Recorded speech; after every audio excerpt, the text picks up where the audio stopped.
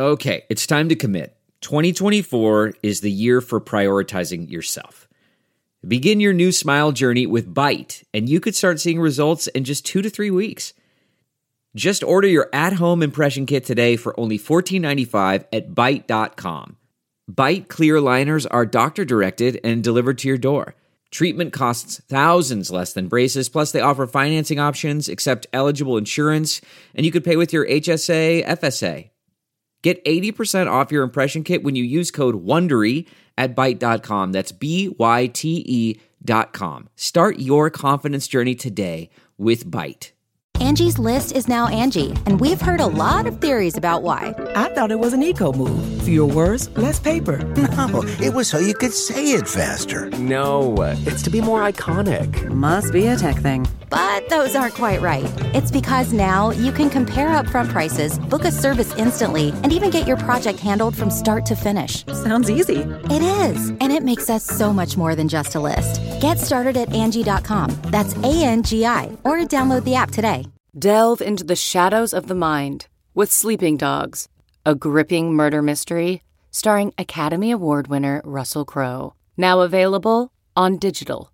Crowe portrays an ex-homicide detective unraveling a brutal murder he can't recall. Uncovering secrets from his past, he learns a chilling truth. It's best to let sleeping dogs lie. Visit sleepingdogsmovie.com/Wondery to watch Sleeping Dogs, now on digital. That's sleepingdogsmovie.com/Wondery. Welcome to episode 406 with my guest Jessica McCabe. My name's Paul Gilmartin. This is the Mental Illness Happy Hour. It's a place for honesty about all the battles in our heads, from medically diagnosed conditions, past traumas, and sexual dysfunction, to everyday compulsive negative thinking.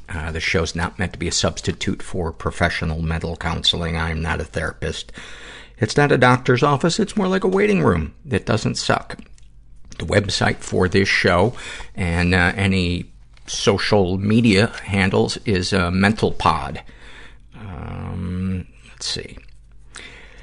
Interesting week. I found out I have to have surgery on my elbow, which totally fucking blows, because I'm going to not be able to do my 3 favorite things: woodwork, play hockey, or play guitar. And I guess the recovery is going to be at least 3 months, and I don't even have a surgery date set yet, but I'm hopeful that it will get rid of the pain in my elbow.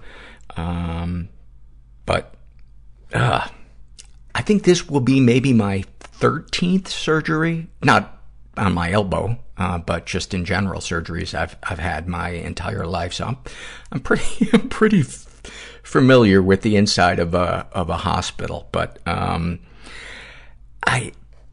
I have trouble asking for help. And my first thought was, I'm only going to have the use of one arm, because for the first 3 weeks, your arm is in a sling and you can't sleep on your side. You have to sleep sitting up like Dracula. So maybe I'll wear some fangs.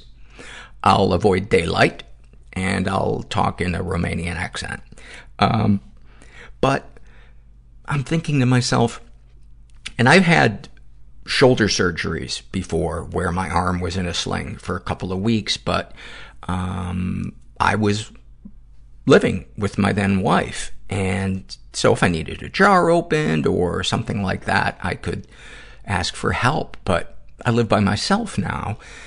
And I'm just like, well, am I gonna be able to do everything? I'm so afraid of being an inconvenience to somebody.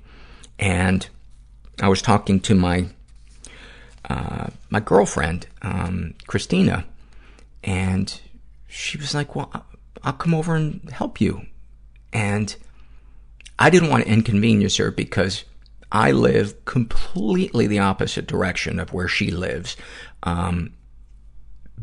between her and her workplace. So she would have to go way out of her way. And then, she leaves for work at 5 a.m. or something like that. And I'm just really, it's so uncomfortable, the thought of inconveniencing somebody. And And, she told me it's not inconveniencing. I care about you and I want to help you. And why is it so hard for me to be comfortable with that? I don't know. And then the other thing that was nice about the kind of budding relationship that we have is I was talking online to someone who was sharing their experience with me that was kind of had an abusive mom that was violating, and not just violating, but like disturbingly violating. And I don't want to go into all the details of it, but people ask me all the time, don't you get burned out dealing with such heavy subject matter? And I've always kind of felt like, no, that's where me being able to compartmentalize things in my life has probably helped. And I get a feeling of meaning and purpose from doing it. And talking to this person and being there, listening to their story, letting them know that they're not alone, and, giving them a little advice here and there, as they start healing, felt very gratifying. As sad as I was for what she and her family are going through, it felt good to be there. But after I got off the call, I felt more sadness than I think I have ever felt in 8 years of doing this show, around, at least in terms of someone else's experience, hearing someone else's experience.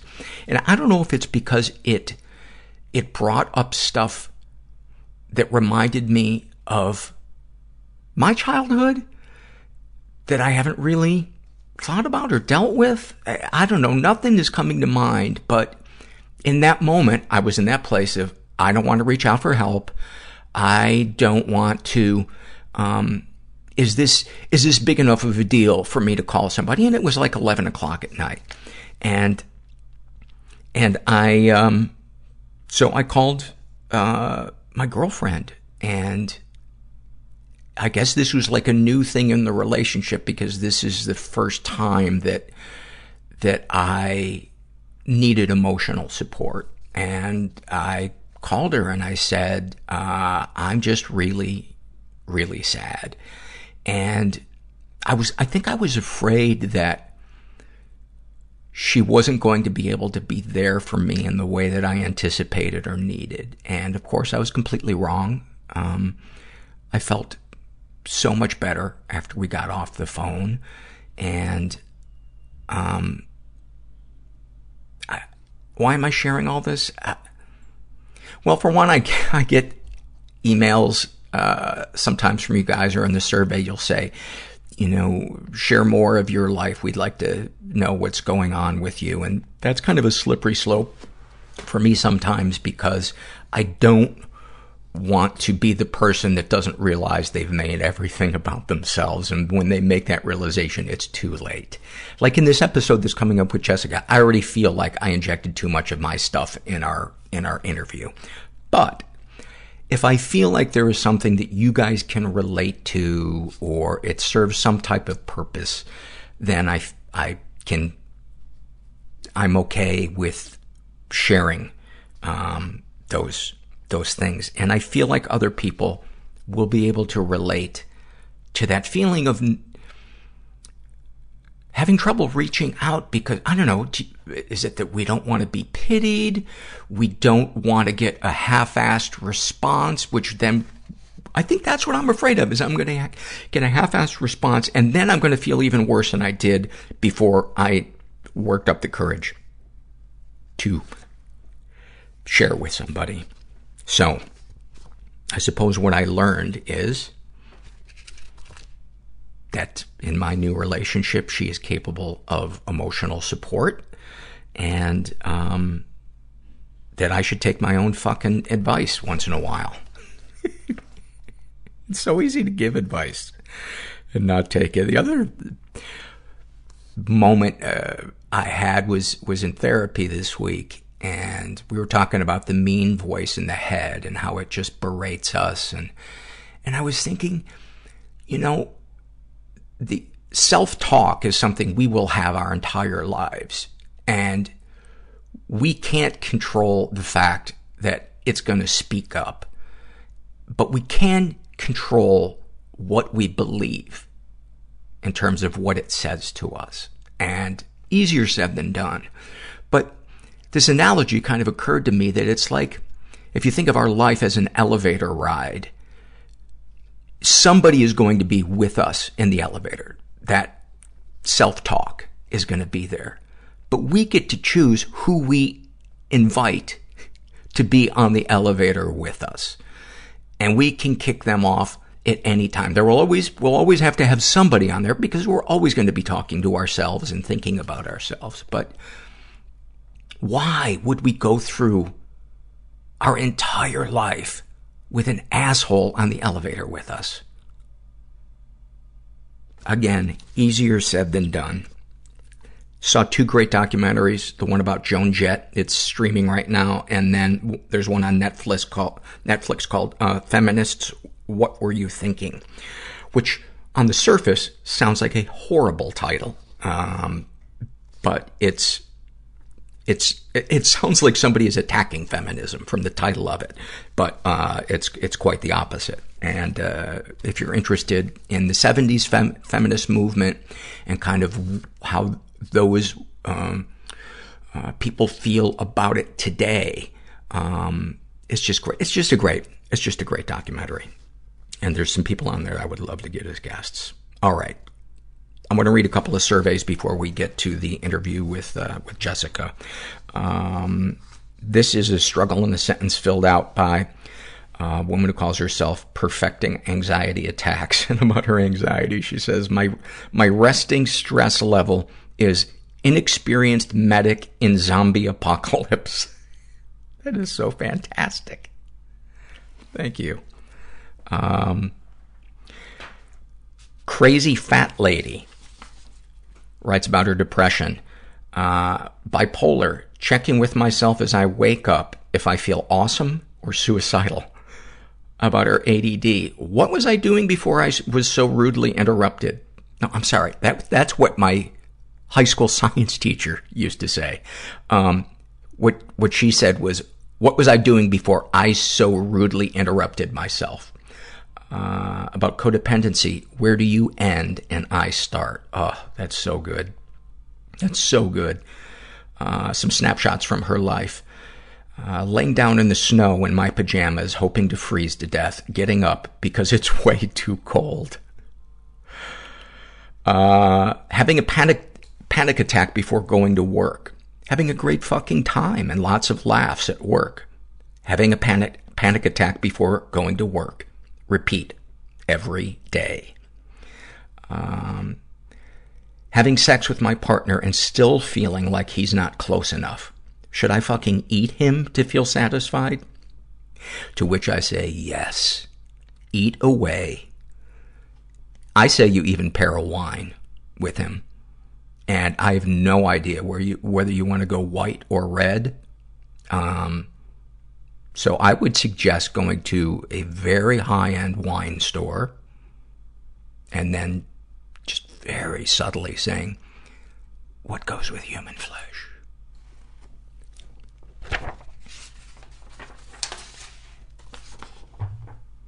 This is an awfulsome moment filled out by a woman who calls herself Ivy's Butthole. And in parentheses, why don't we talk about this more? ? That's true. Ivy's butthole, because of all of the attention on Herbert's butthole when he was alive, did actually lead to her seeking therapy. But she couldn't find somebody who specializes in butthole therapy. What am I doing?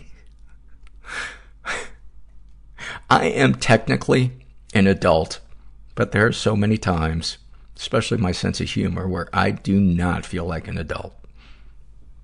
Her awfulsome moment. Today I made my bulimic mom laugh so hard she threw up. Her gag reflex really isn't what it used to be. Thank you for sharing that. A guy who calls himself Anti-Buddha writes about his depression. I could almost miss feeling blue if my thoughts would form into something complete. Oh, that is so good. That inability to really cohesively find a concrete truth or way to summarize things is one of the shittiest things about depression. The difficulty making decisions. About his anxiety, I need friends in my life, but it really hurts to have them.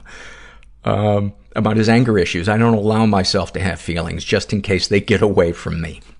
And then a snapshot from his life. Burning my knuckles on a stovetop to stop the rage or to shock myself out of a depressive spiral. Oh, buddy, that sounds so fucking unmanageable, man. I don't have any suggestions or ideas for that other than to just keep looking for help, because that is a shitty way to live and to have to cope. But I know people can find a way to manage the urge to self-harm and anger and all that stuff.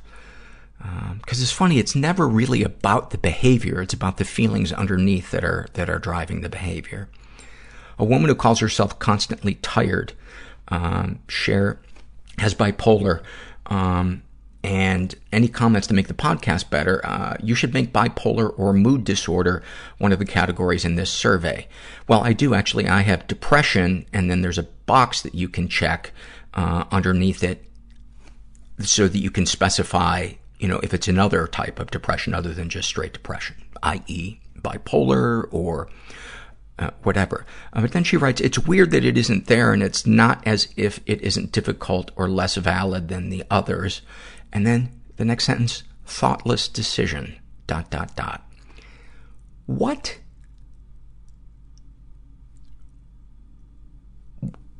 How do you expect me to not feel hurt by saying that I am thoughtless? I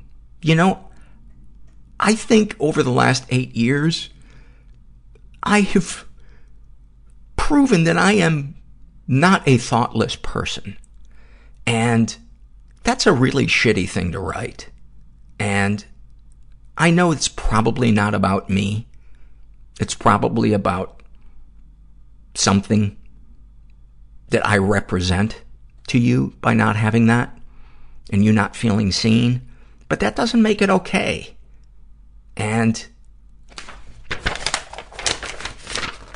it's not like it ruined my day or something, but I just felt the need to say, hey, there's a way of expressing your thought without just lashing out at somebody.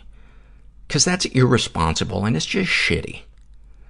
And then this next survey, I think, is a great example of how somebody can communicate something that they would like to see on the show, or in the surveys. She calls herself a soggy roll of toilet paper that has been dropped in the toilet. So it's getting double dipped. You're going twice into the toilet with the toilet paper. About her anxiety, I feel like a prey animal, like a guinea pig. All I do is eat and flinch away from sounds and touch. I own guinea pigs, and I feel like our anxious natures rub off on each other. Also, every time I open the fridge, they hear it and squeak for food. I swear they're taunting me. And then she writes, I'd love an episode specifically on self-harm. I know it's been mentioned by many guests, but I don't know of any episodes in which it's the guest's main struggle. I'd also love a survey on self-harm. People don't realize all the forms it comes in and how dangerous it is as a primary addiction. Alternatively, a survey on addictions in general would fit the bill and probably be more inclusive! That's a lovely way to get your suggestions across. And when I created the the struggle in the sentence survey, it's why if you look towards the bottom, I have things that say other. So you can put in anything you want. And there is one. There is it's not an entire survey on addictions, but there's a category for addictions on the Struggle in a Sentence survey. So I'd like to think that I've set it up to be pretty extensive, because you can always put something in the other category, and it doesn't mean that your thing isn't important. It is. I'm unimportant. And somebody else mentioned wanting to hear an episode on agoraphobia. There are 2 that really focused on it, and they're in the back catalog, which unfortunately for you, is behind a paywall on Stitcher Premium. It's $4.99 a month, but it does help the show out financially if you do it. And I believe the link is stitcherpremium.com/mentalpod. There's a link on our website and in the show notes, but there's 2 episodes that I think are great for it. One is with Steve Agee. His last name is Agee, and the other is with Sarah Benincasa, Benincasa, and they're great episodes, period. But they also deal with that. And this is a struggle in a sentence filled out by a woman who calls herself Per Sun, and about her anxiety. The world is up in flames, and I'm trying to save many kittens. Each failure results in a different type of excruciating chest pain. There's a lot of fucking kittens, and even when I'm not sleeping, everything is a nightmare. Oh, man. That feels so real with that analogy. I've never owned a kitten, but I have eaten one. How do I pass that joke up?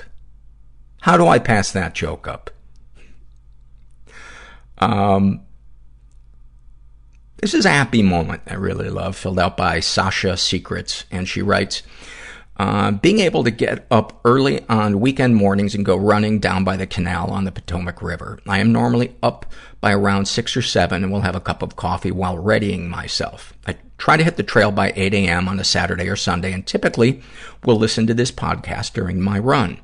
I typically run anywhere from 5 to 8 miles. That is a long fucking way. It's rare that anyone is out this early on the path, with the exception of an occasional biker. It's one of the greatest moments that I've been able to consistently experience in years. It also reminds me that I am indeed happy to be alive and not as dead as I should have been a year ago. The little things really do play a large role in our lives. I want to be able to create out of, I want to say that I feel lucky to experience this moment, which I do, but also feel proud that I'm able to rejoice in a moment that I've been able to create out of sheer decision and will. I'm not sure I would have been able to do this a year or so ago. What a beautiful, beautiful moment. And I've got to imagine that you're probably listening to this episode as we speak, which is probably weird. I've heard people mention that they, are cleaning the house or, at the gym, and they hear their survey read, and it kind of, takes them for a loop. And so if you are in the middle of your jog right now and you're listening to this, thank you for your moment, but stop right now. Stretch out those calves. Walk it out. Just take in the moment. Look at that river, the Potomac fucking river. George Washington crossed that river, bad wig and all. Wooden teeth clacking away. Probably made out of the cherry trees he chopped down as a little psycho. Just imagine that little disturbed child running around that area, just filled with stoic 18th century rage. And here you are, 300 years later, looking at that historic body of water. And ironically, probably dehydrated.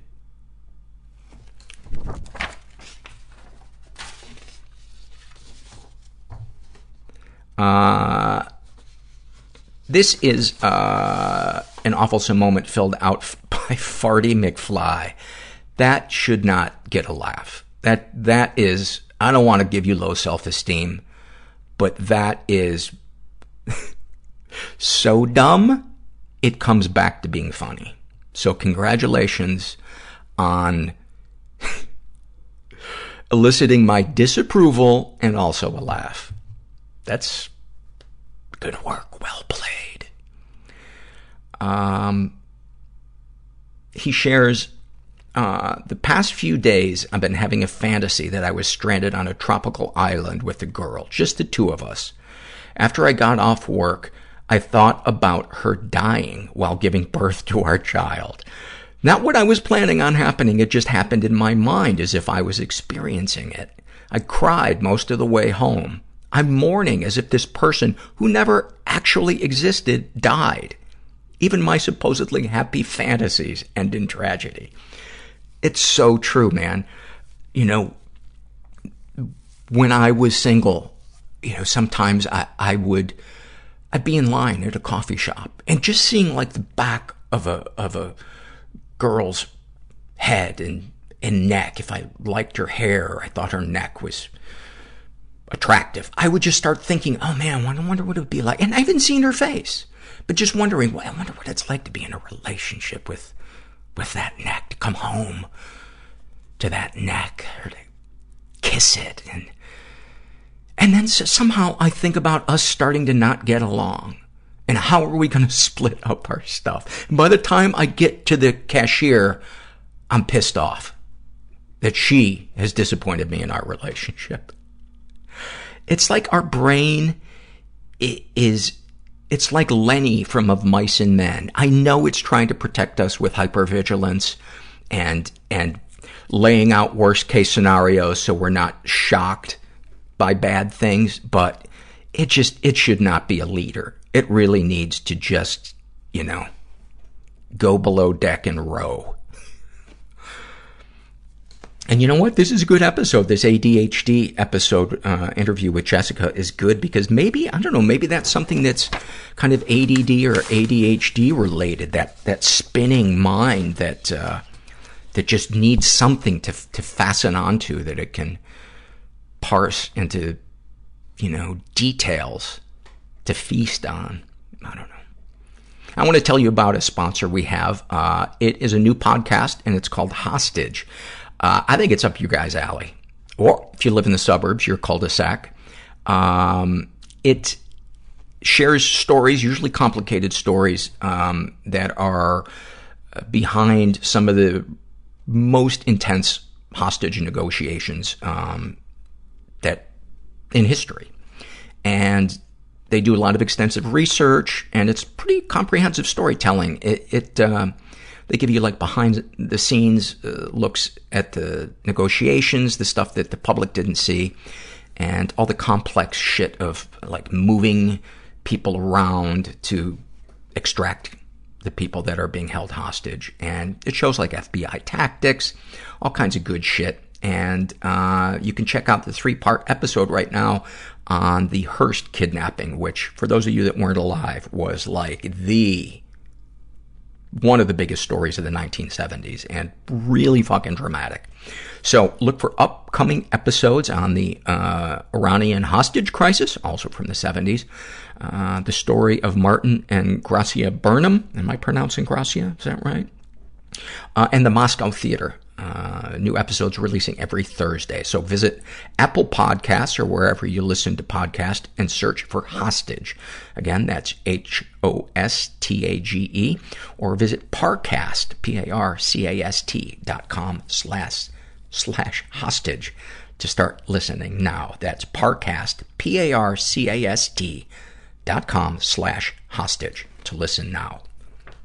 All right. And then last survey before the interview, a happy moment filled out by Happy Go Anxious. And I just love this. She writes, my happy moment is when the library is empty after closing hour so I can sing as loudly as I want. What a fantastic image. I say you go whole hog. I say you fucking put on roller skates and you do it. And you bring an extra costume, something that just taps into your inner crazy.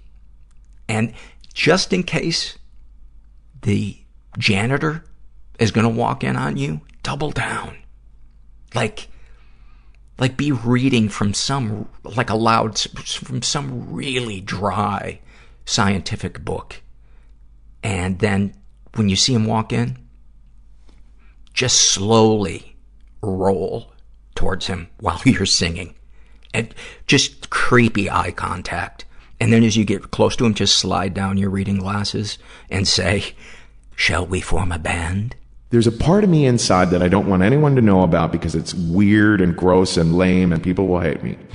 It was so hard to be on the planet. Just doom, people-pleasing, dread. Silent, invisible, just wailing. Stuck in the grip of the obsession. Derealization, depersonalization. Suicidal ideation. I was so embarrassed and so full of shame. If I don't get help and get what I need to get, I did some horrible, horrible things. Then I'm not going to be here much longer. God, I wish I could go back and undo them, but I can't. So snipers would shoot in our sides. My father was a notorious pimp in Boston. I can't do this anymore. It was kind of like Scarface. You can change somebody's life just by listening. Through vulnerability comes healing. It felt like I'd been holding a sword and shield, and I dropped them.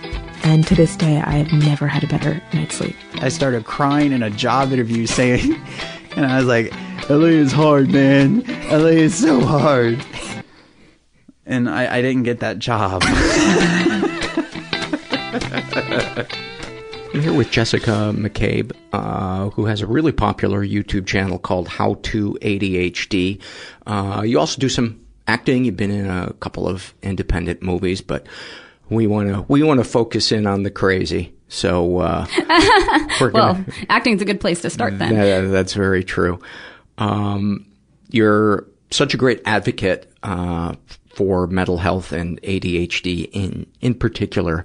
And clearly, you deal with it yourself. Otherwise you wouldn't be able to share, in such detail.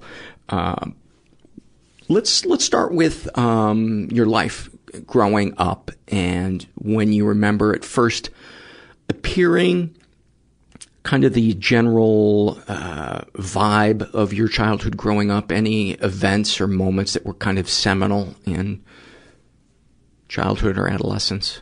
Yeah, so I actually, I don't know how many people can say this. I had a really ideal childhood at first. I would say the first 10, 11 years of my life were, I had a firefighter for a dad and a teacher for a mom, and we had a house and they were married and, 3 kids, and my dad built me a sandbox in the backyard, and I went to a private school, and I loved to learn. I loved to read.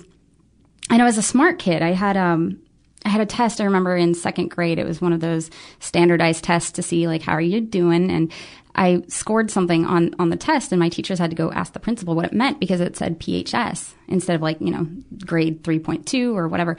And they were like, it's post-high school. What? So in 2nd grade, I had an obsession with reading, an obsession with books. As soon as I learned to read, that was my life. And so I was really gifted. And so nobody was really worried. I walked into a lot of polls, walking down the street, because I would never go anywhere without a book in my hand. And I think that masked a lot, because if I was socially anxious, which I was a lot of the time, I absolutely was weird and did not fit in. I wasn't weird. I was just reading a book. I just cared about knowledge, and parents kind of celebrated that, and teachers didn't worry about me. And it didn't matter that I didn't really have any friends, or that I wasn't popular, or I got left out on the playground, because I always had a book to escape into. And it was really nice. And school was all support and encouragement and stickers and yay, we're just glad you're reading. So things were pretty easy for me then.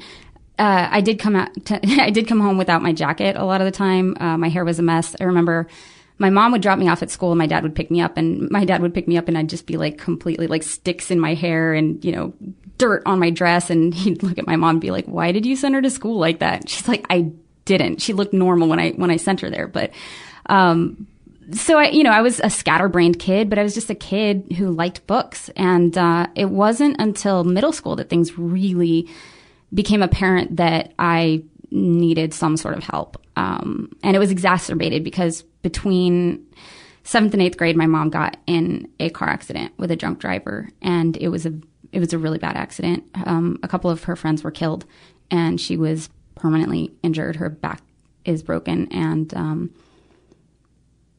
everything that I had in terms of support was just ripped out from under me. I went to a private school, happy childhood, parents that were there and involved, to my mom's in a hospital bed. My dad couldn't handle it. He checked out. He was still there, but he wouldn't go visit my mom in the hospital. Could not handle it. And I think now we know he probably had undiagnosed ADD. He had his own challenges.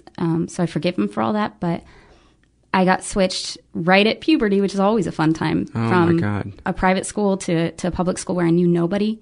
I lost my family and my faith and my friends kind of all at once. And it was really difficult. And the things that had kept me like okay, just gone. And so I crashed pretty hard and suddenly was not doing well in school. My ADHD was just really apparent. I had no executive function. I had no ability to get myself to class on time, like no ability to focus on homework, no ability to do anything really. And hold on 1 second. Let's pick back up there in a second. But help me understand the connection between your dad having ADD and not being able to bring himself to visit your mom in the hospital. Well, this is something that's not well known about ADHD, but it's a huge part of it, which is emotional dysregulation. It's not just about the inability to focus. It's in the inability to regulate your attention and also your emotions. And so he felt very strongly and didn't know how to handle what he was feeling. He didn't have the emotional maturity to be able to process it and deal with it and be there for her. So he was probably raised in emotional poverty where feelings weren't talked about or they were considered weak, or what was it that he didn't have the script to kind of process what he was feeling? And yeah, I think that was part of it for sure. My dad was actually a really sensitive artist type, but had kind of had that beaten out of him by his parents.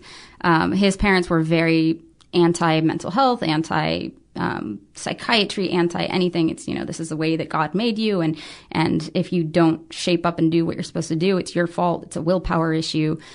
So my dad did not have any sort of script, any sort of model for, okay, this is how you handle difficult feelings to begin with. And then you add emotional dysregulation and all that fun stuff that comes with ADHD on top of it. And he was a child. He didn't know how to deal with it. He didn't know how to process it. And I was angry at him for a long time because my mom was already handicapped. She had already been born with one leg shorter than the other, and now her back is broken and she's hurting and she's in pain. And my mom is the most neurotypical person that I know. So she's more capable than any of us or probably all of us put together. But she was doing all of this, raising kids and going to work and taking care of the house with a broken back and by herself. My dad couldn't help.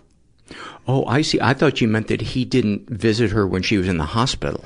Oh, he didn't. Oh, okay. I don't think that he could handle it emotionally. I think he was in denial. I think that he felt like, and I think a lot of the men at the time, and maybe still, feel like if I can't fix it, I can't help.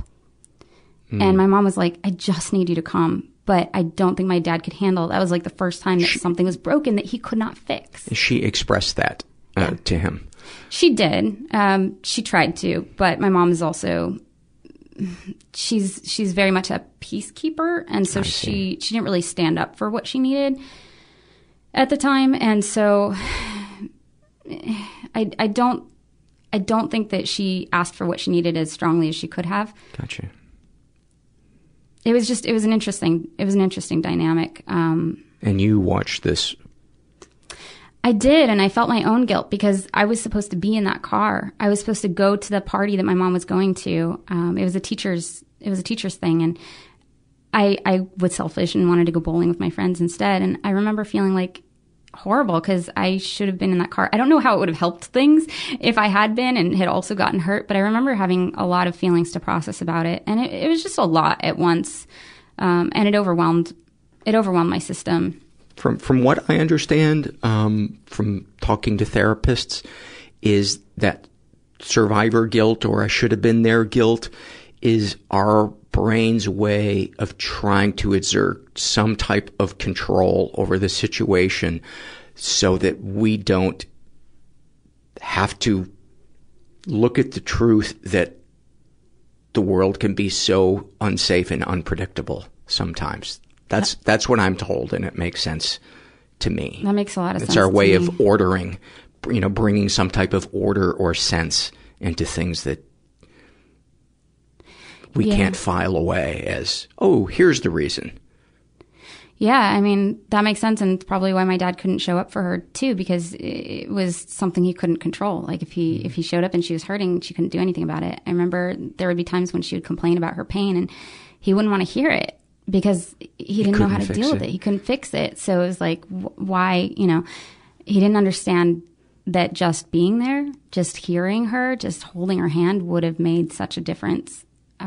Because, well, that's not real fixing. That's just mental whatever. And that's, we all know is just voodoo, right? Like just anything that's happening in the mind, that's not real. Yeah, it's amazing how we believe that. It took me about 15 years into my former marriage to realize that my wife didn't want me to fix her problems. She just wanted to be heard. Right. Yeah, it's hard. And I blame it on school. I blame it on school because in school, if you're given a problem, you're expected to solve it. Right. Mm-hmm. Yeah. And I think a lack of parenting, the multi-generational carrying on of that. And I don't blame the parents personally for that. I think that's the root of it, because it would be great if they taught that in schools, but ultimately, ideally, wouldn't it be great if parents emotionally educated their children, but they can't teach what they don't know. That's exactly it. I think most parents do try to emotionally educate their children with how they have learned to handle emotion. And so don't cry, don't be weak. Yeah. Yeah. You teach what you know. Yeah. So, where did we leave off then? So things started to fall apart. Yeah, things started to fall apart. So now it wasn't just me leaving my jacket at school. It was me not making it to class or not understanding what class I was supposed to be in, and the social issues I'd already had with my peers. It was, I couldn't just hide behind books all the time anymore. Like it was starting to, you go through puberty and you're like, I like boys now, and like I want friends, and trying to navigate that. And any particular stories that you remember that you can share about that, or moments from the past that we talked about? Yeah, I think going through puberty, right when I switched schools, right when all of this was happening, and suddenly, I have boobs and boys find me attractive. It gave me the opportunity to be socially accepted in a way that I had not been before, because girls can be pretty mean, and there's an emotional immaturity I talked about before with ADHD, where the prefrontal cortex develops more slowly. You're kind of a few years behind in executive function, including emotional regulation, when you have ADHD. And so I didn't really fit in with my peers, but boys didn't care if I fit in, right? They're like, you have boobs and you're a girl and you're pretty. So I found a kind of social acceptance there, and I found a kind of love and stability that I wasn't able to get at home at that time, because my mom was struggling and my dad was checked out, and I was the oldest, so I had younger siblings, but they couldn't really be there for me, and they ended up having their own issues. So I think I developed a kind of a love addiction for a while, where it was like, well, this is where I can find safety and stability. Validation. I just have to give up my feelings about what I want. Yeah, exactly. And I got really good at knowing what other people wanted and being able to give it to them.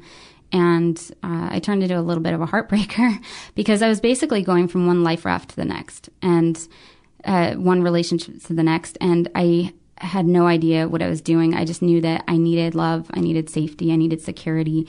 and I would take it wherever I could get it. I remember sitting in a pep rally once in 8th grade, and like there was a boy next to me. I didn't really think like, do I like this boy? I want to be with this boy? I just remembered going, I need somebody to hold my hand. And so I reached over and held his hand. And at the time I didn't have the emotional maturity to like realize, oh, I'm going to have to hurt his feelings later if I'm not actually interested in this as a thing. I just knew that I needed it to survive, I think. And I was just all over the place. I remember going home and telling my mom I hated her and I wish she had died in the accident. I remember having no idea how to cope, and I was so out of control. And before this, I was the good girl, right?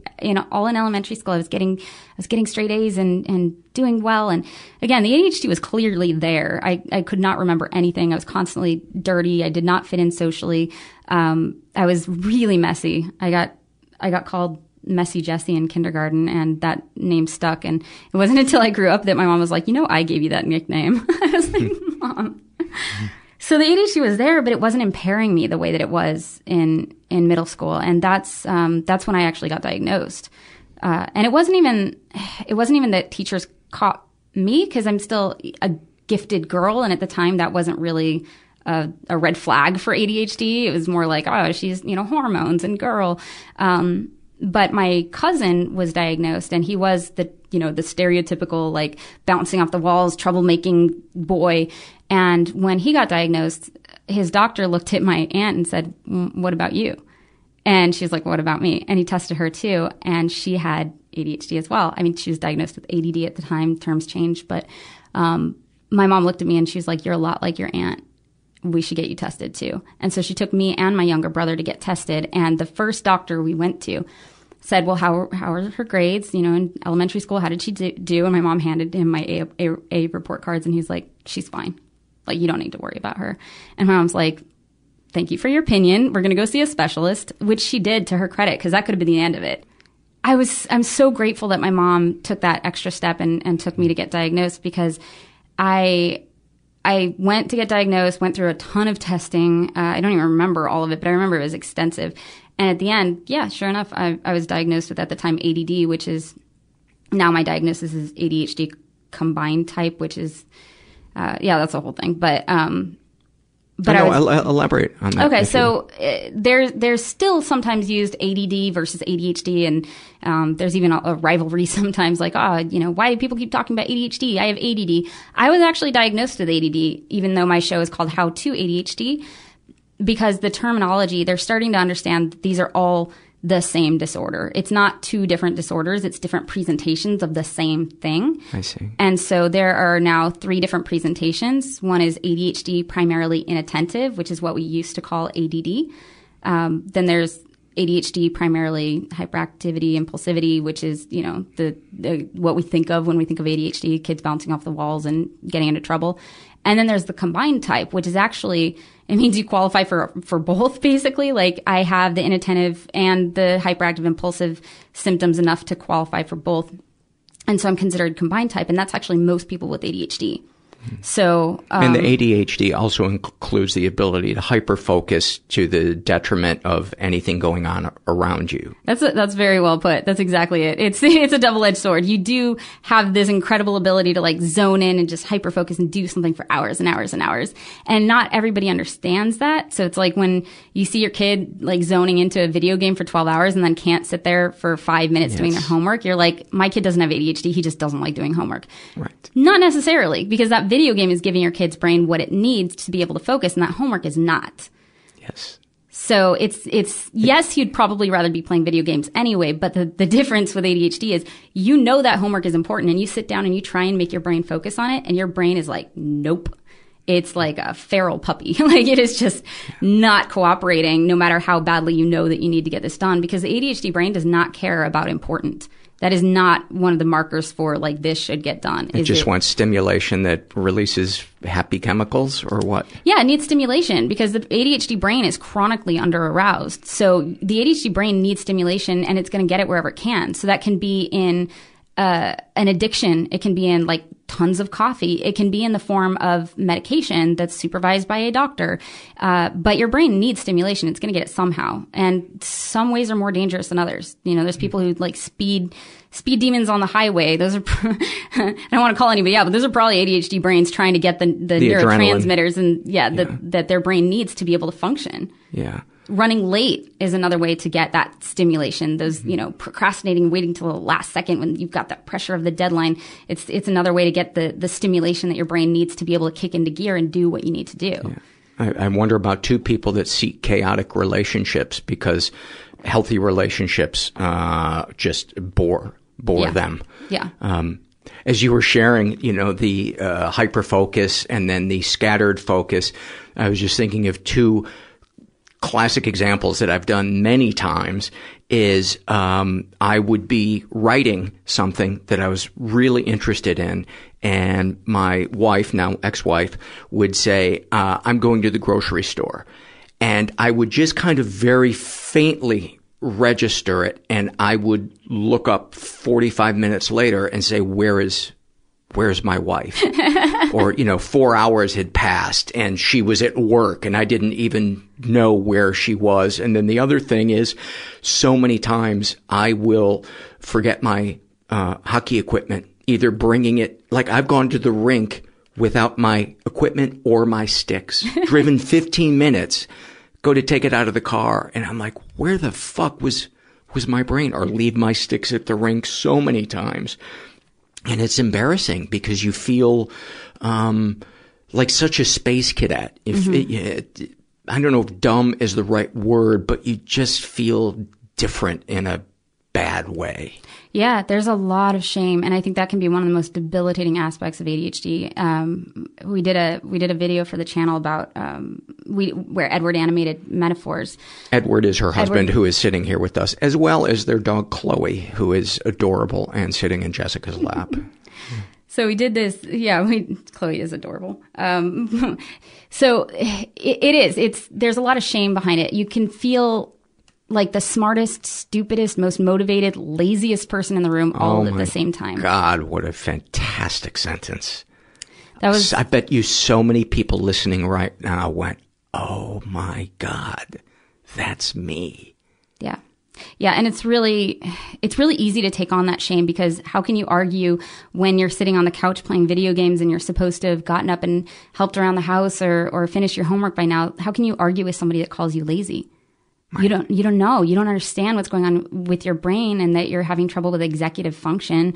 You don't understand that you're having trouble regulating your attention and breaking your focus from this so that you can transfer it to something else. You just think, I am stupid. I am lazy. I am not trying hard enough. And it's so easy to internalize that and treat it as a personal character defect and agree with the rest of the world that it is. And it's not until you really research ADHD and understand it that you get it. Because even living with an ADHD brain, I had a lot of self-judgment. I was like, okay, I have trouble focusing, but like everything else is my fault, right? The fact that I lose things constantly and the unfinished projects. Oh God, so many unfinished projects. Yeah. But that's it's an executive function, the ability to sustain effort toward a goal. That's something that's impaired in the ADHD brain. But unless you know that, you feel like a flake. Yes. You feel like there's just something wrong with you. And the thing that I think is important to be kind to yourself about is to, instead of saying I'm lazy, look at it in terms of what you're passionate about and try to harness that into a way that makes your life better. Like, you may be passionate about video games, which aren't necessarily productive for your life moving forward. They're certainly a great way to blow off steam. But, if you can find something in addition that you're passionate about, maybe a skill that you can take out into the real world, then I think a lot of people will find that they're not lazy. They just need passion to be motivated. And at least for me, that has been one of the things that has helped me stop calling myself lazy for the most part, but it's still there. It's still a shaming experience to look at something that you've been trying to get to for 2 years, and it's just like a crime scene in your backyard, just saying, you are the worst. Yeah, I can feel that way, but you're completely right. Like, I think that one of the most critical things for our brains is that we have to find something that engages it, because that's what matters. I have never met anybody as hardworking as somebody with ADHD who's engaged by what they're doing. Mm-hmm. Like, I'm talking, 16-hour shifts. Like once you find the thing that turns your brain on, you will keep going and keep working at it and keep trying. And I mean, look at Einstein. He was like a terrible student. He was bored by it, and then he found what he wanted, and he had bad hair. I think that's what we should take from it. Self-care is an issue for people with ADHD. It's legitimately an issue. Standing in front of the mirror and brushing your teeth for 2 minutes is one of the most god-awful boring tasks in the world. Brushing your hair, are you kidding me? So yeah, you're not wrong. But yeah, letting go of the shame can be really hard. And I think that the way to do it, there's a couple ways that really help, which is to educate yourself about it. And I've kind of externalized it. I'm like, okay, there's me and what I want, and then there's like what my brain wants. And so sometimes there's a negotiation process and what my brain needs. So I might be like, okay, I want to accomplish this project. I want to accomplish this project. If it's not happening, okay, what does my brain need that I'm not giving it? And there are accommodations that you can give it, like a ramp into a building. You don't keep telling the person in a wheelchair to go up the stairs. That's ridiculous. You build a ramp. And so you can build ramps for your brain in a sense. Like if there's, if there's a project and you know what you need to do next, but you're not doing it, like create a half step. I need to program my day into my calendar and I'm not doing it. Okay, well, what's the half step? Maybe just like write down on a piece of paper what you think you might need to do today. And then from there, you can put it into your calendar. There's so many tricks and hacks and tips and strategies that are available that I put on my channel. And like, I've been doing it for 2.5 years and I am not close to done talking about all the ways that we can learn to work with our brain so that we can reach that potential everybody kept telling us about. Yeah, you must be doing something right because you have 250,000 subscribers on your YouTube channel. That's amazing. Thanks. That's amazing. It's pretty cool because it started out as a personal project. It started out like I was 32 years old. I was divorced. I had ruined my credit. I'd gone through like 15 jobs. I was going nowhere with my life.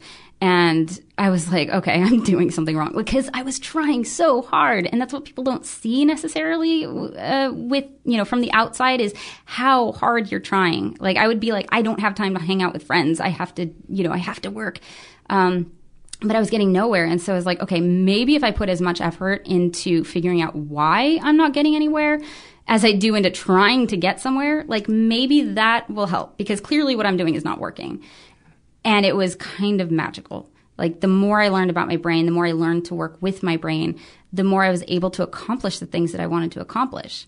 And then putting these videos up on YouTube and getting the feedback every week, that also put me in a position where my job was giving my brain what it needed. I was getting the instant feedback. There were deadlines that were frequent. There was something different to work on every week. And you were passionate about it. Yeah, and I was passionate about it.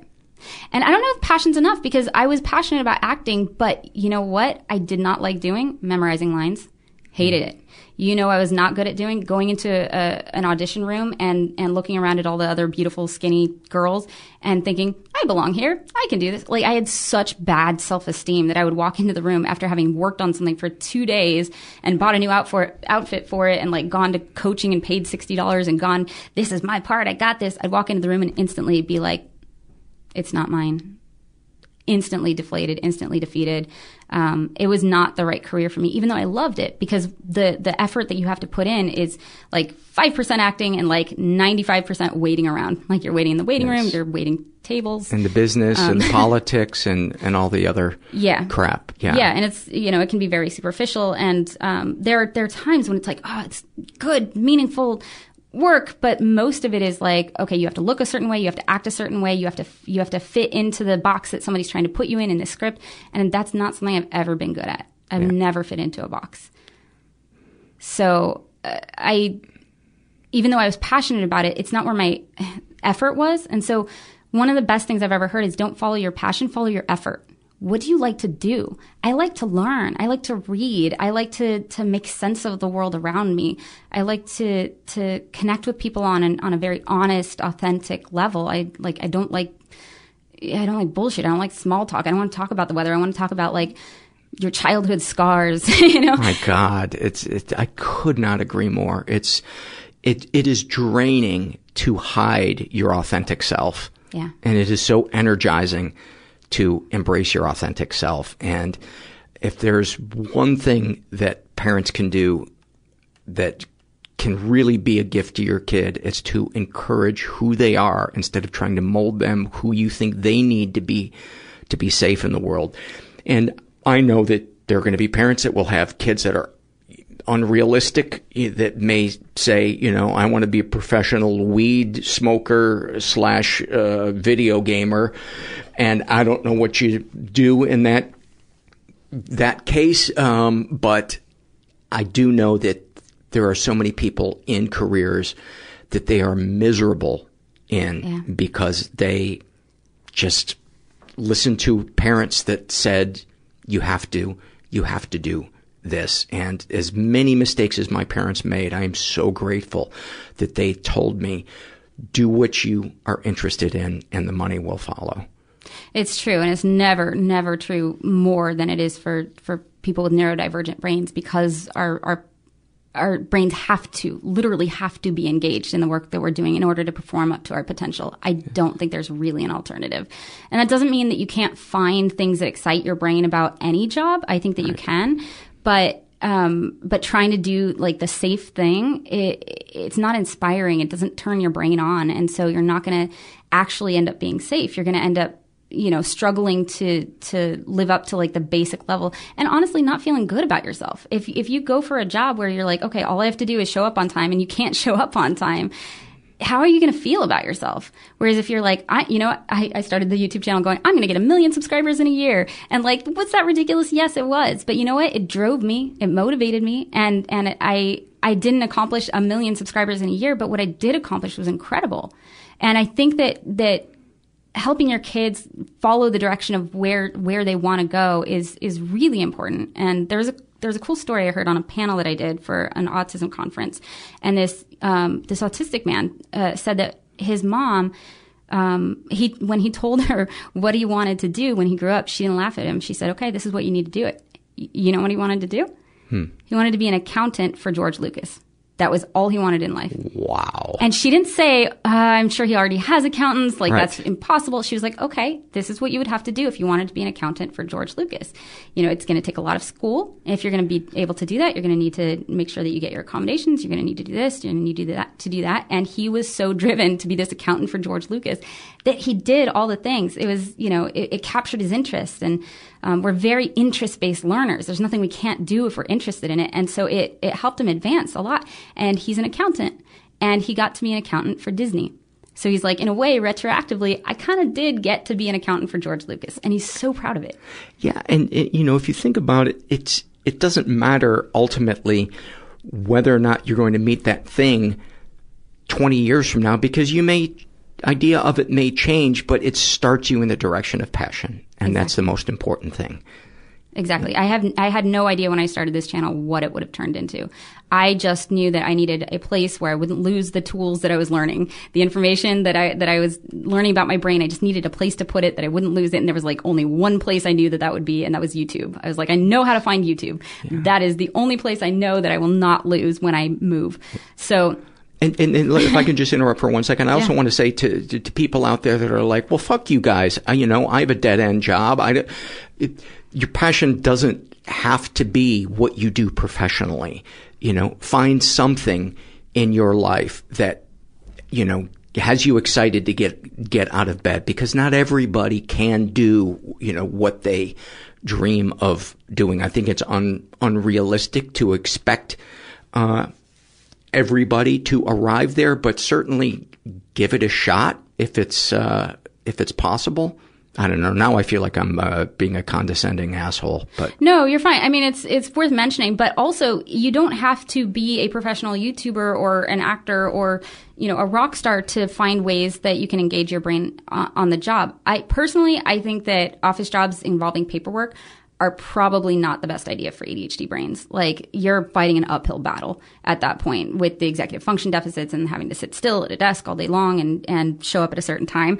I'm not saying you can't do it, but I'm saying I don't think that's usually the best fit. And if I meet somebody who's like, I hate my job and I'm really struggling and like, I feel like I should be able to do this, I'm like, that's not what your brain is built for, like flat out.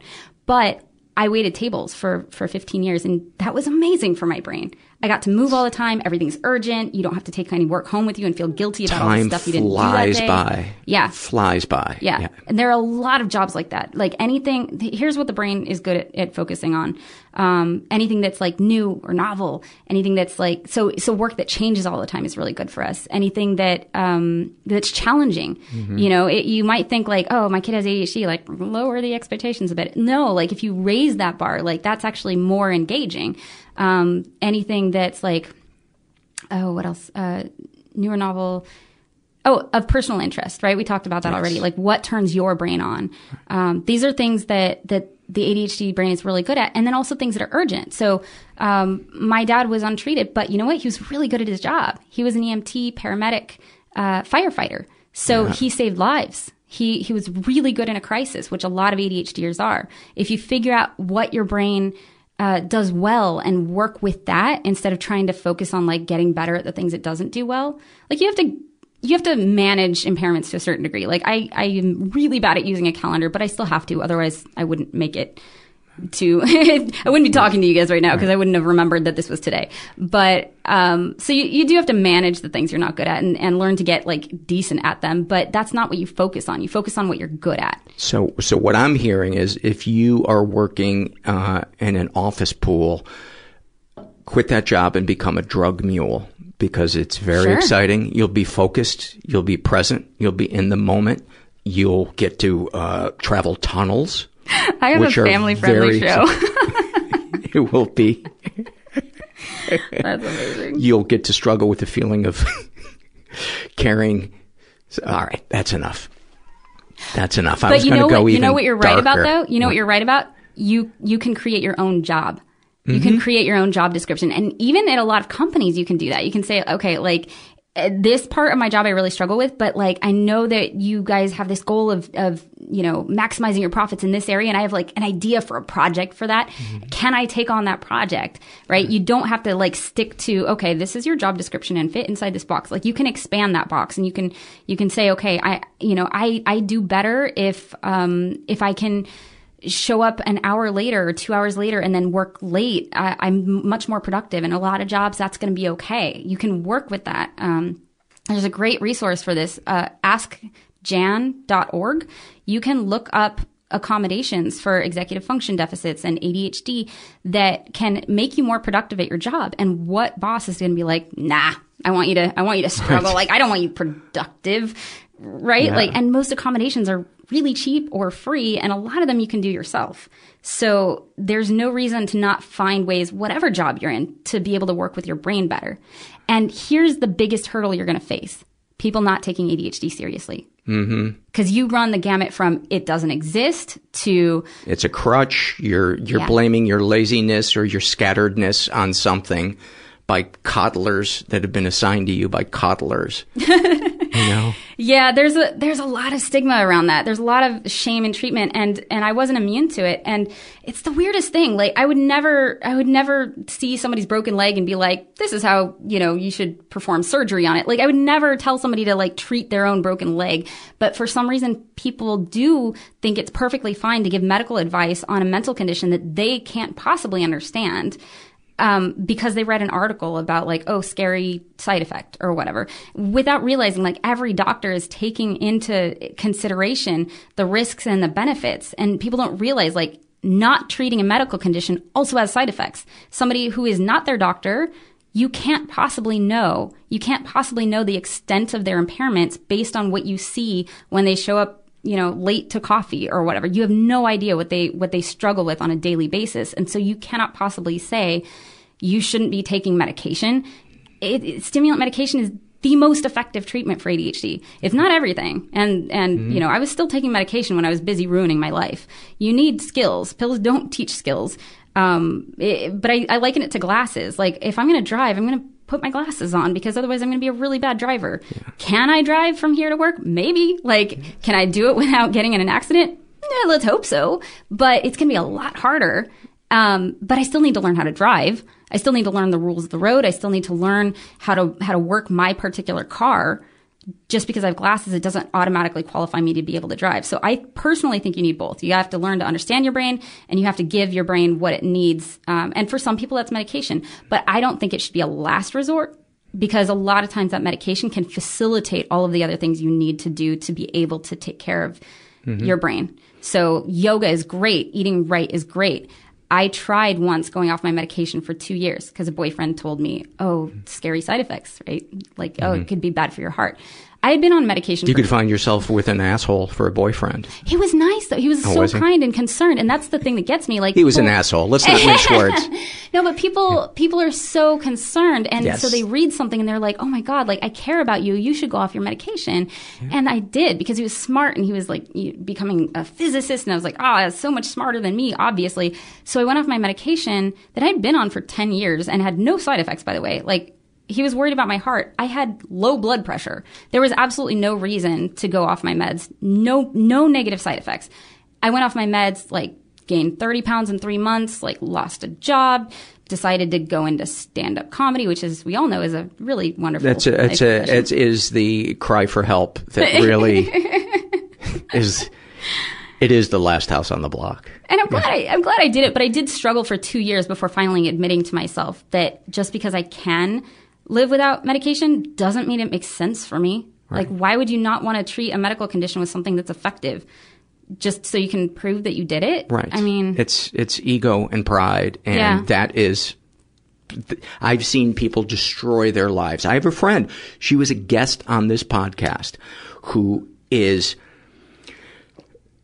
probably on the streets right now. I had to cut contact with her because she has bipolar with psychosis, and she will not take meds, and she thinks the FBI is after her, and she has lost jobs, lost family, because it is just too draining to be around her. And I had to lovingly tell her, I love you, but I can't watch you destroy yourself. And she's just. That's really tough. It's tough. And I say what you say all the time. What are the side effects of not being on meds? And I try really hard to kind of stay somewhat neutral. Like, I never tell anybody they should take medication because I don't know their situation. I don't know their brain. No. The meds don't work for everybody. Sometimes the side effects do outweigh the benefits for people. But if they work for you and you're not dealing with horrible negative side effects and you're able to live a more productive life, I don't think anybody should shame you for that. I don't think anybody should make you feel bad for, quote, taking the easy way out. Because you know what? That's what we're supposed to do as humans. Like, this is controversial, but like, why do we use the door instead of climbing a window when we get home? Well, I take the window, but that's just because I like to look good. But like, if it's effective and there's no reason not to, like, why would you not do that? And it's not cheating. It's just bringing us up to the starting line. You know, that's how I feel. Yeah, that's exactly it. And it's like if you have a B12 deficiency, taking B12. Like, if you don't have a B12 deficiency and you take a bunch of extra B12, it might make you feel like, oh, I'm doing something, that's going to make me better. But like, really, it's not going to have a huge impact. But if you have a deficit of neurotransmitters and you take something that will give you a boost in neurotransmitters, you're not getting an advantage. You're giving your brain the basic level of stimulation all brains need. This is how I explain it. Because I used to feel like I was cheating. I used to feel like, God, I should be able to do this without it. But if it's cheating, it's like everybody's cheating. Like, neurotypicals are cheating. Neurotypicals have enough dopamine in their brains to be able to focus on a task that's boring because they know it's important and it needs to get done. The only difference between someone who's neurotypical and me is they don't have to go get new cheat codes every week. Or every month. I have to go to the doctor every month, which, by the way, let me go on a rant for a second. Anybody who wants to say that taking medication or giving your child medication is the easy way out does not understand what goes into getting medication. Yes. Like, deal with insurance companies, deal with doctors and pharmacies. Yeah. And because it's locked down, because it's a Schedule II substance, I have to go to the doctor every month. And I've been on stimulant medication, except for those 2 years, like 20 years. And so every month I have to go, yes, I still have ADHD. Yes, the medication still works for me. Same dose, same medication for years. And then get a prescription and take it to a pharmacy that may not have it in stock. And if that happens, I either don't get my medication or I have to drive to another pharmacy to ask if they have it because they can't even call. My pharmacist can't even call another pharmacy and say, do you have this in stock? Because it's such a, it's a Schedule II substance. If I forget my ID, I'm not getting my medication. If my doctor dated my prescription wrong that day, I'm not getting my medication. If like one time I showed up and my insurance was like, no, I was on a new insurance, and they were like, oh, that medication isn't prescribed or approved for kids over 18. And I was like, I've been taking it for years. And so I had to fight my insurance company. And paperwork and appointments and all of this is not something that comes naturally to the ADHD brain. It is very difficult. And even parents who are doing this for their children, a lot of them also have ADHD. A lot of them are also struggling. And even the ones who aren't never make this decision lightly. Nobody is ever like, my kid's acting up. Let me pop a pill in them. Like, if that's happening, that shouldn't be. But most parents, I hear from parents all the time that email me and they're like, I've tried everything. Everything. I've done, spent thousands of dollars on neurofeedback, and I've done this vitamin and that diet and, daily exercise. And I've tried all of these things, tutoring. And I just, what do I do? Because I don't want to put my kid on medication. And it breaks my heart because, again, there are side effects of not treating ADHD, but there's also an exhaustion that comes as the person with ADHD when you can't do what everybody wants you to do and do it without the meds. When that's not enough. And you feel like a failure because of it. It's heartbreaking. And you get exhausted. You get exhausted from trying. I couldn't agree more. And I resisted taking Adderall because when my psychiatrist, being in recovery, when my psychiatrist recommended it, I said, no, I'm a recovering alcoholic. I don't want to. And he said, just want to let you know that it can be very effective for people with treatment-resistant depression, which is what I have. And we have tried every med under the sun. And, it would get me about 75% there. But still, every day, 4 o'clock, even if I got up at noon, I would have to go back to bed because the world just felt like too much. Yeah. And then I met somebody who was also sober, who said it helped them with their treatment-resistant depression, and they had no desire to abuse it. And so I decided to try it. And it was the game changer. And I don't crawl back into bed at 4 o'clock anymore. And I don't care what anybody thinks about, oh, are you sober or not? I know that I'm not doing it to get high. I don't get high from it. It just helps me feel normal. I don't abuse it. And the other thing I wanted to mention about it is the insurance that I have. I'm able to use a mail order pharmacy that sends me 3 months at a time. Really? And so I don't have to go to a pharmacy. I just have to call my psychiatrist and say, the 3 months is almost up, and they call it in, and it gets mailed to me. We're gonna have to talk so after this. We'll I talk. didn't know that was an option. We'll talk after we're done. That's awesome. Here, but that's that's great, and I'm glad that you finally decided to go ahead and try something, because I come from a 12-step background too, and it can be really hard to be like, okay, but like, am I going to still be welcome? Like, am I actually, sober, that kind of thing. And it's like, it is not getting high. Like, if you're taking the prescribed dose of the medication, I tell people it doesn't feel like I'm high or some other person, or even really getting an advantage. It feels like myself without a 30-pound weight attached. Yes. That's a great way. That's a great way to put it. I can be the level of productive that I imagine people are when they have their cup of coffee in the morning. That's about what it feels like to me. Yeah. Like, I'm myself, but alert. I can do this. I got this. Feel more capable. Yeah. Of meeting life. Anything else you'd like to share before we wrap up? Yeah. So this is a big thing that there's a couple big things that I'm working on right now. One is finding peer support. Because again, I said one thing is educating yourself about your brain and how it works, and that can help with a lot of the stigma. But the other thing that can really help is connecting with other people who are struggling with what you're struggling with. So true. And so true. We have, we found that doing the channel, like, I thought the biggest thing that I had to offer was the tools. But the truth is, like, you can Google the tools. Like, you can look them up online. It's community. They're great resources. Yeah. It's the community. Yeah. It's connecting with other people who are struggling with what you're struggling with and being able to talk about it openly without explaining or defending yourself or feeling guilty or shameful for what you're struggling with. When somebody else laughs and says, yeah, me too, it's incredible.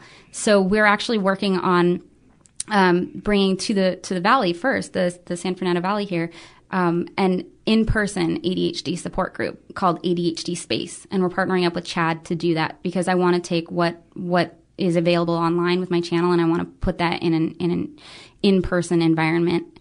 I've seen how helpful peer support groups can be, and I think that adults with ADHD could use that. That's fantastic. And we'll put a link up when we post your episode. Thank you. And a link up to all your stuff, your channel, and anything else that you want. And people can follow you on Twitter at How to ADHD.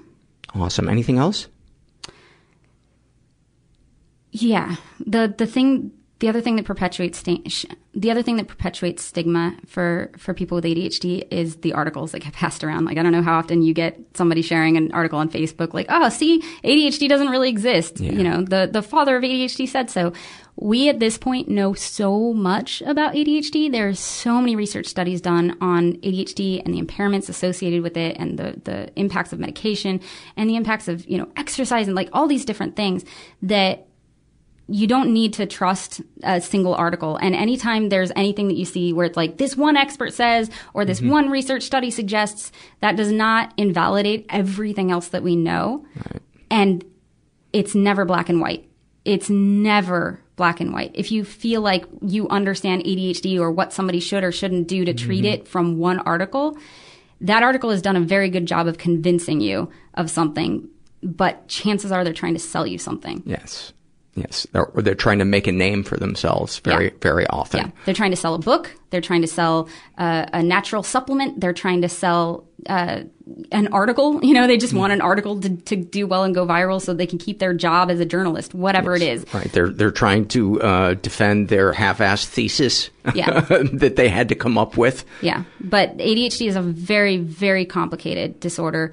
There's a lot of comorbidities that come with it. It can lead to or include anxiety, depression. It's serious. It's a lot more serious than society gives it credit for. And I had no idea. I cried some days looking through the research and statistics that I was finding about ADHD because I thought it was just me. Yeah. But it impacts every aspect of your life. And anybody that's tempted to diminish it or turn it into a joke, please don't. Yeah.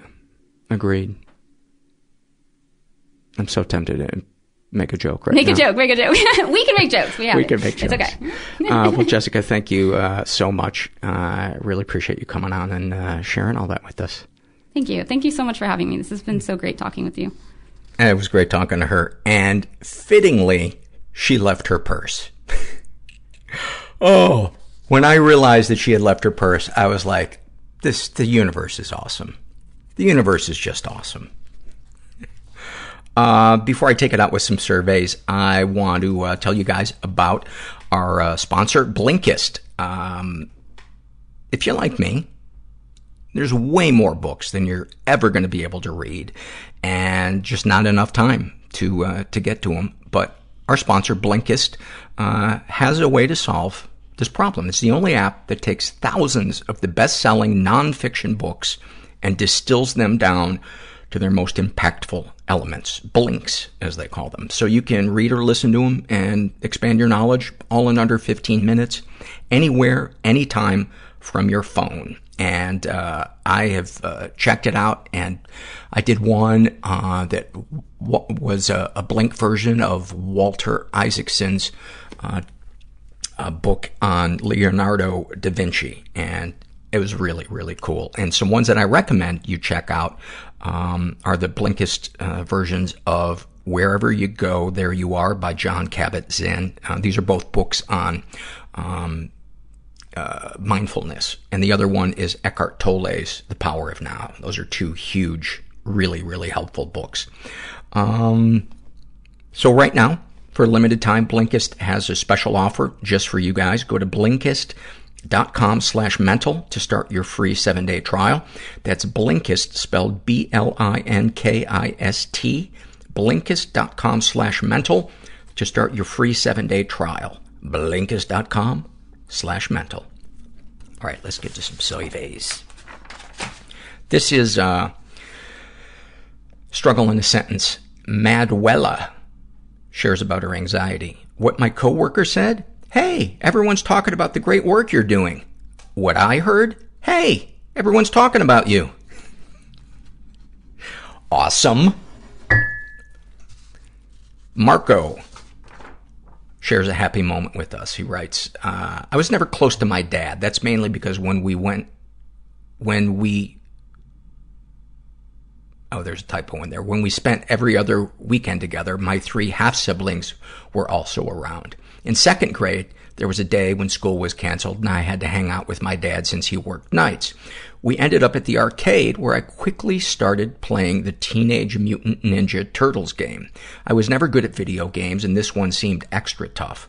When my turtle would die, the insert coin to continue message would pop up, and every time I turned around, my dad had a quarter in my hand.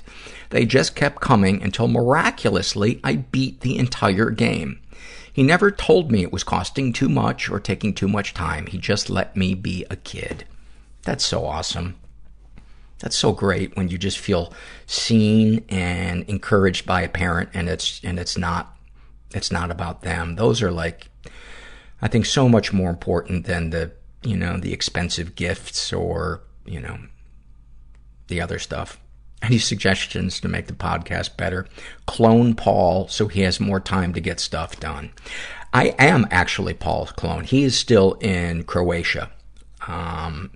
And I think some people are onto me because I said that I liked frosted Pop-Tarts. And I guess these people, that's not good. They said, that's odd. And then they called the police.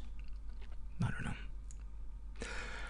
This is a portion of a shame and secrets survey, and it's filled out by a woman who calls herself, I need a social worker. And she came out of a relationship with a really, really abusive boyfriend. Sadistic, I think, would actually be a word. And there's this sweet moment in answer to the question, any positive experiences with the person who abused you. She writes, mostly I remember his 2 nieces, 5 and 7 years old, who became the little sisters I never had. I got the opportunity to explain breakups to them. I explained we weren't as close as we had been.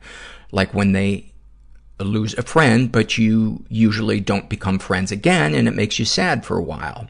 I asked if they had that happen. They both said yes, and that it made them sad too. I explained that eventually we find new boyfriends and girlfriends just like they have found new friends. They said they hated him for hurting me because they like me and he isn't nice to them. I told them even though I was sad, I don't hate him and I don't want them to hate him either. Yes, he is mean sometimes, but he can also be nice. He teaches you skills and keeps you safe. And that's something to love him for, even if they are angry at him. She didn't mention what kind of skills. Hopefully it's not handling somebody who's abusive. We decided together they shouldn't hate him because sometimes breakups are good and it lets you make new and better friends. Later, the family had a water balloon fight, and I remember the girls telling me they loved me and would be on my team. But they wouldn't hurt him with balloons because that would be mean, and they still loved him also. I was so proud of them. I was proud of myself. I got the opportunity to share love even when the instinct was disdain. I'm saddened, confused, but oddly comforted. And she says that her therapist helped her with this one over a year's worth of time. Yeah, that's some complicated shit, and I'm not surprised it took a while. It sounds like you got a keeper for a therapist. And then, in another part of the survey, she shared, because of the abuse that she experienced, she has an aversion to performing oral sex. And she hasn't, she's with a new boyfriend, and she hasn't, mentioned why. She doesn't want to do that. And not that she has to, but, she's afraid to share why. And I think if this is going to be a long-term relationship with this guy, that would be an opportunity to let him in, and to share that part of you, because that part of you deserves love as well. That wounded part of you. That's not a part that you should worry about him disdaining or blaming you for, because if he does, that guy's, to use the phrase again, that guy is not a keeper. So, I think talking with your therapist about that might be good. Just a thought. This is a happy moment filled out by a woman who calls herself, I love my cunt. Not my cunt, Mike Hunt. The old joke. Again, like Farty McFly, you made me laugh. Despite my better instinct. In her happy moment. October 13 through 22 is a hard time for me every year. In that 9-day span, there are anniversaries of both grandfathers' deaths, one of their birthdays, and a deceased grandmother's birthday. Needless to say, I dread mid-October. I recently started dating someone, and am greatly enjoying all of the things that come with something new, including his desire to put a smile on my face at whatever cost. During that rough week and a half, he saw a social media post I made referencing my cousin who lives in another country. How long it's been since I've seen her, how long it'll be before she's home again, jokingly begging for a loan for a couple grand for the flight, etc. It came up in conversation, and he said he'd been planning to message her to find out what it would take to get me to her country to see her. In addition to this, there's a possibility I'll be undergoing a major surgery in the next couple of months. This is the first time I've dated someone in about 6 years, so I'm used to being independent. I actually hate needing other people. I have a lot of anxiety about this potential surgery, and I really want him to be there, but of course I don't want to ask him.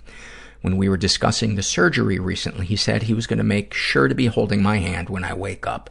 I burst into tears and said, I really want that, but I don't want to have to ask you, to which he replied, you shouldn't have to ask, in a sort of duh reaction. For all I know, this relationship will go nowhere and we'll hate each other by this time next week, and I know they're just words, but I will forever remember the lengths he's willing and wants to go just to make me happy. And I thought that was so weird because I had just experienced that same thing. And, I just wanted to say, whatever winds up happening in relationships down the road, the thing to keep in mind is that you and I are both probably going to die from complications. I'm assuming that, like me, you're having your surgery done at sea by pirates to save money. Or maybe you're not. Maybe you're lavishing money on yourself and having it done on shore. I don't know. We'll find out. I thought there was something else. This is an awfulsome moment filled out by Little Wanderer. And she writes, growing up, we always ate dinner at the table as a family, with the news playing in the background. Upon me making a comment regarding the whole Me Too movement, my dad completely lost his shit. Not exactly an unheard of behavior from him this time, revolved around how fed up he was with constantly hearing about this, quote, shit. He sounds like a treat. Upon my mom standing up for me and reminding him that no one is really too keen on hearing about his endless rambling about gas prices, he replied, at least we can do something about the price of gas. Oh my God. Oh my God. Ken filled out a struggle in a sentence survey, and he's battling a lot of things. Depression, ADHD, anxiety, alcoholism, bulimia, compulsive eating, and anger issues. And a snapshot from his life, as he writes, dreading my daughter's upcoming wedding because I will have to put on my fake, quote, happy face, and feeling guilty about it because I should be happy for her. To which I wondered, what is the reason that you're not happy for? Is she marrying into an abusive relationship, or are you just generally depressed? But I think a lot of people relate to the having to put a fake happy face on at a wedding, or really any kind of large event where those of us with social anxiety and dread hate to venture, and are usually surprised that it's not that bad. Is it ever as bad as we make it out to be in our mind? Aside from Disneyland? A woman who calls herself new to finding myself and learning about my mental health writes about having dyslexia. And she writes, as a kid, the school system took me out of my normal classes and put me in special needs. I constantly think I'm stupid and not worthy of having a good career or really anything. And then a snapshot from her life. My anxiety mixed with my dyslexia doesn't work well together. I can't enjoy simple things like playing board games with friends. When I was in school, I was constantly nervous that I would be called on. I am always anxious that I'm going to sound dumb, get a word wrong, and not be able to read something. Well, first of all, if you've listened to more than a few episodes of this podcast, you have heard me stumble through reading shit.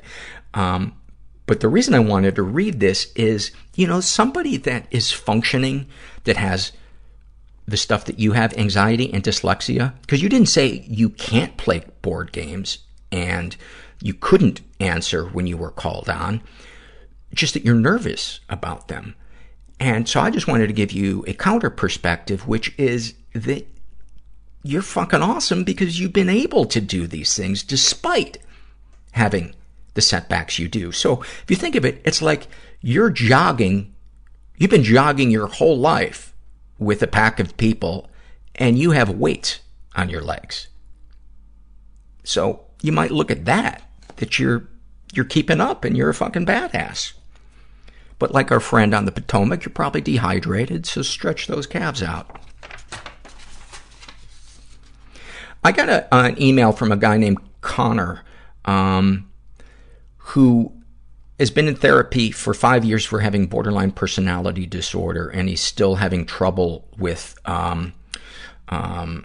being what he says is super sensitive to other people's criticism, and then lashing out at them and saying mean or cruel things to them, which is can be really common with borderline personality disorder. But I wondered why his therapist hasn't suggested DBT yet, which is, I don't know why I pronounced it DBT, but dialectical behavior therapy, which was invented by a woman who has borderline personality disorder. The woman's name is Marsha Linehan, and I believe it comes in like a workbook form, but it is a set of tools for communicating and dealing with all of those feelings that come up, I would imagine, triggered by the fight or flight part of our brain, because of past traumas. But don't quote me on that. But I wrote Connor back and said, you might bring DBT up to your therapist, but I've got to assume it's a therapist that doesn't specialize in DBT because, I don't know. I'm not a therapist, but I do look good in slacks. Actually, that's probably even less true than if I said I was a therapist. Not playing hockey for probably going on like the third week right now just because of the torn tendon in my elbow.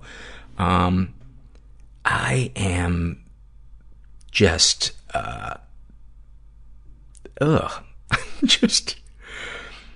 I'm almost looking like if you put like a cake in the, or like a big thing of marzipan in the microwave and turned it on. That's what my body is changing into. It's lowering, it's expanding, and it's not pretty.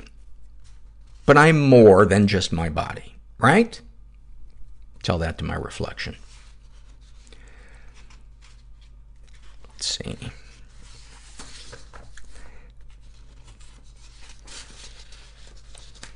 I was going to read a couple more surveys, but I'm going to take care of myself and wrap things up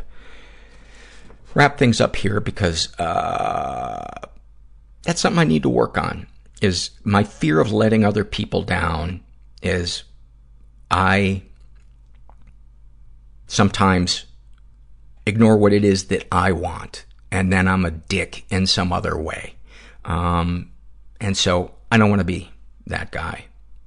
And I'm going to end with a happy moment that we have from a woman who calls herself, How Can I Help You? And she writes, I apologize as I am not much of a storyteller, but often hear your requests for more happy moments. About 5 months ago, I began interning at a youth services organization in Connecticut as required to finish my degree. I'm training to become a marriage and family therapist, which means that the client systems I work with vary in composition. Some are families, individuals, couples. I've struggled with confidence, this is nothing new, which I feel very strongly when I am performing therapy on someone. I have the negative self-defeating thoughts, in parentheses, greatest hits from my family, which consume me more times than others. Some include, you don't know what you're talking about. How can someone so fucked up help other people? You are not good enough to do a job like this. Over the course of my master's program, a little more than 3 years, I have confronted these issues within myself as a requirement of our program to ensure that I can help others to the best of my ability. Having worked with some of these clients for up to a couple of months, I am noticing improvements in their lives and the increase of their overall happiness. Some of the clients thank me for helping their children or improving their relationships, which is not something that I was able to receive at first. This past week, a couple who had not been intimate for 14 years, their daughter was concerned about divorce, and they could not speak to each other without confrontation. They talked to me about their plans for date nights. They planned 4 months out so far. They also chose to complete an exercise that was challenging and uncomfortable for them because they want to. Their daughter is so happy to see them talk to each other and liking to be around each other. It's moments like this in therapy that I know that I am doing what I should be. My past struggles have put me in a position that allows me to empathize with people feeling like they cannot live another day. I'm genuinely happy that I decided to take this path and help others for a living. I know that there will be many more moments like this and that I am ultimately capable of doing what needs to be done. That's so awesome. That's so awesome. And if you're, afraid to share something with your therapist, just know that from all the therapists that I have talked to, that, and I don't mean therapists necessarily that I am in therapy with, but friends who are therapists that listen to the show, that is super common, what she just shared, those feelings and those thoughts. And I think that's what makes that self-reflection, is what makes somebody empathetic and to take in the larger picture.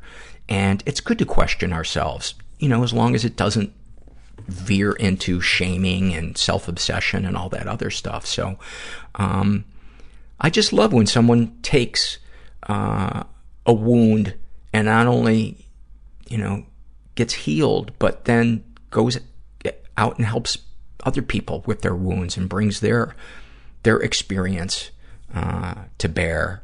And it's the times that I have been able to do it, obviously non-professionally, because I'm not a therapist. But again, I do look good in I used to look good in slacks. It's an amazing feeling. It's an amazing feeling. And if we don't ask for help, we can never get to experience that down the road. And it's one of the greatest parts of life. And put that in your pipe. And you know what? Put it in your bong. Enough with the pipe. You're wearing that thing out. Did you hear my stomach? That was so fucking loud. Anyway, if you're out there struggling, just remember that you're not alone. And thanks for listening. Everybody I know is bizarrely beautifully Everybody fucked up I know in some weird is way. bizarrely beautifully fucked up in some weird way. Bizarrely beautifully fucked up in some weird way.